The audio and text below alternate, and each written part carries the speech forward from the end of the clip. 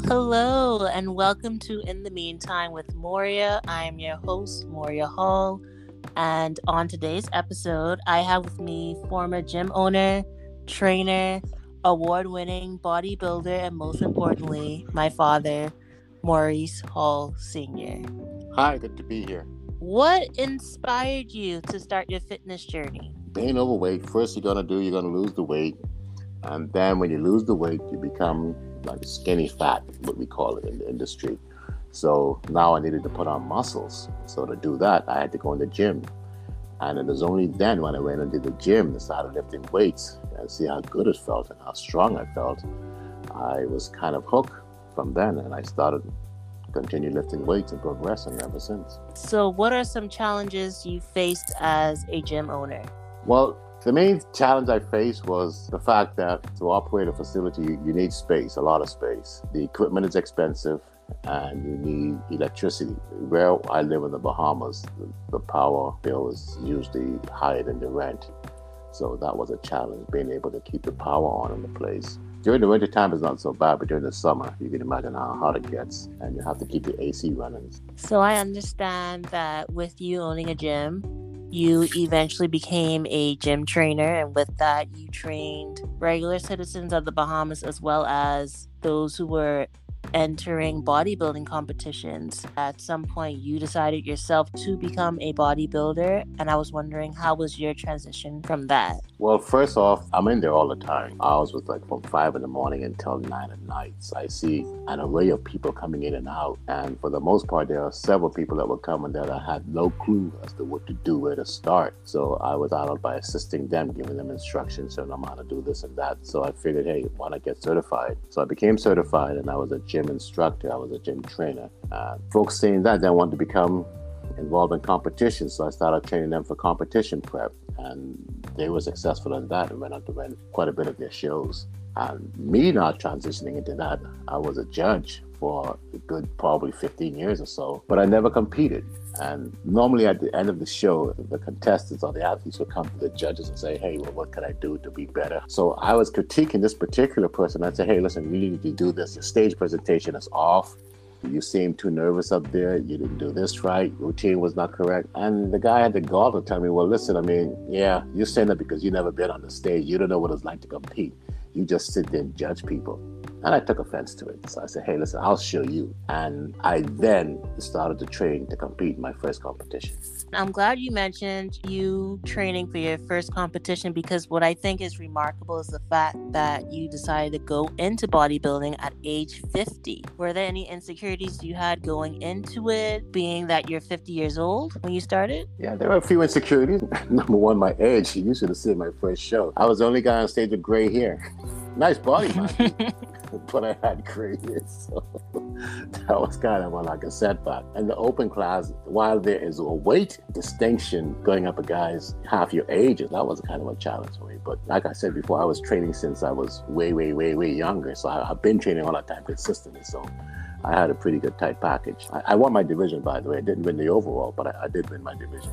Oh, wow. Way to go. Thank you. So speaking of insecurities, you said age was one of them, and you seem pretty confident in your body. What were your thoughts of steroids and the use of it? Everybody seems to be doing it now, from a guy who's riding a bike to people who are swimming, because it is an enhancer and kind of like speeds up time. So the work that you would have to put in for 25 years, taking steroids would probably get you that done in probably 2 or 3 years. And like I said, I was training from young, so I've already put in the time. I did the research on it. Of course, it was, it piqued my interest.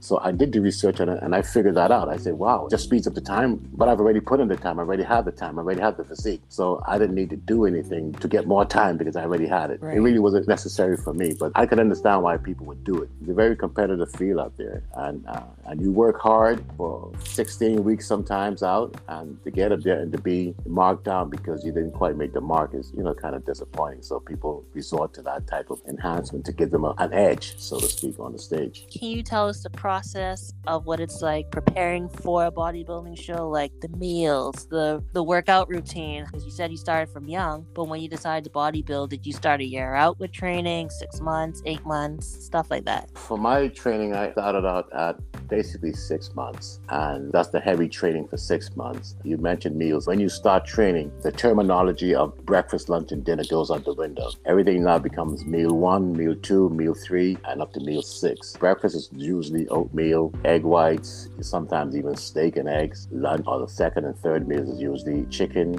more chicken, jasmine rice, chicken again. You may want to spice it up with some ground beef here and there, but it's mostly chicken, ground beef, and occasionally steak, depending on your body type. And that's what you do going in. And when you get like about 16 weeks out, you just curb that 3 times a day, mostly cardio. Wow.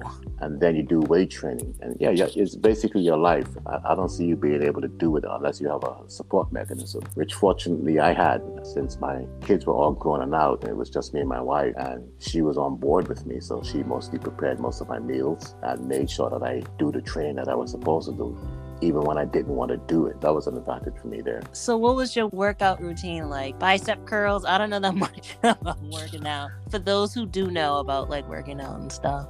The workout routines are basically like split. The body has several different parts that we work. The basic routine would be biceps and triceps on one day. You do back one day.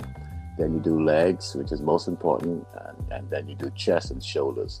Or some people would go with back and biceps, chest and triceps, shoulders, quads, which would be the front of the thighs, and then the hamstrings, the back of the thighs, and the calves. So which body part would you say was your weakest? Well, I didn't have any really weak body part, but I did have parts that I didn't like training, which was biceps. Really? Yeah, I hated doing as that. big as your arms are. That was your problem areas. Go figure, right? Yeah, but it came from my pulling, which was my back exercises. I love doing those, and I love doing chest exercises. So my biceps and my triceps really grew from doing that. But yeah, I hated doing biceps. I just didn't like doing it at all.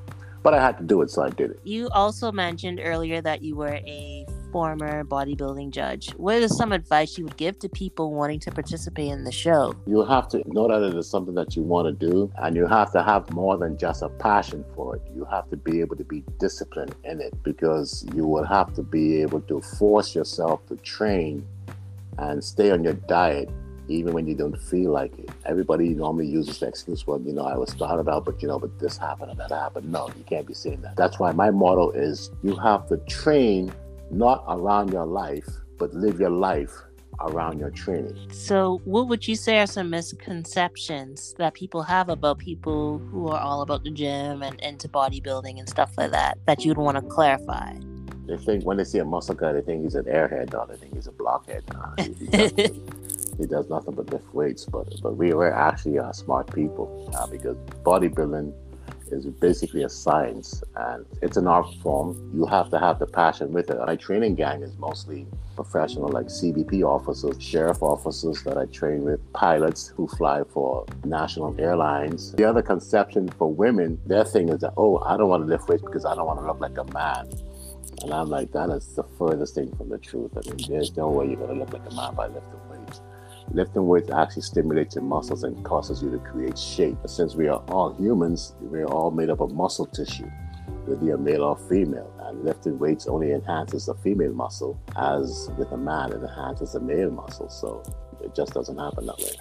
Yeah, no, that's something I thought of at one point. That's why I wasn't so gung-ho when it came to training. Because, I mean, if your daddy owned a gym, at this point, you being overweight as his child, it's kind of like, really? That's ironic. How did you feel when some of us would gravitate towards working out and then some of us didn't? I didn't feel any indifference towards it. I mean, I love my kids no matter what they do, and I support them in whatever they do. And if they want to come to the gym, I'll have the facility for them to use it whenever they want to. I just encourage good eating, good healthy habits, like I put out there. But as far as lifting weights, no. I mean, my son in particular, he started out, wasn't very strong, and now here he is, almost stronger than me.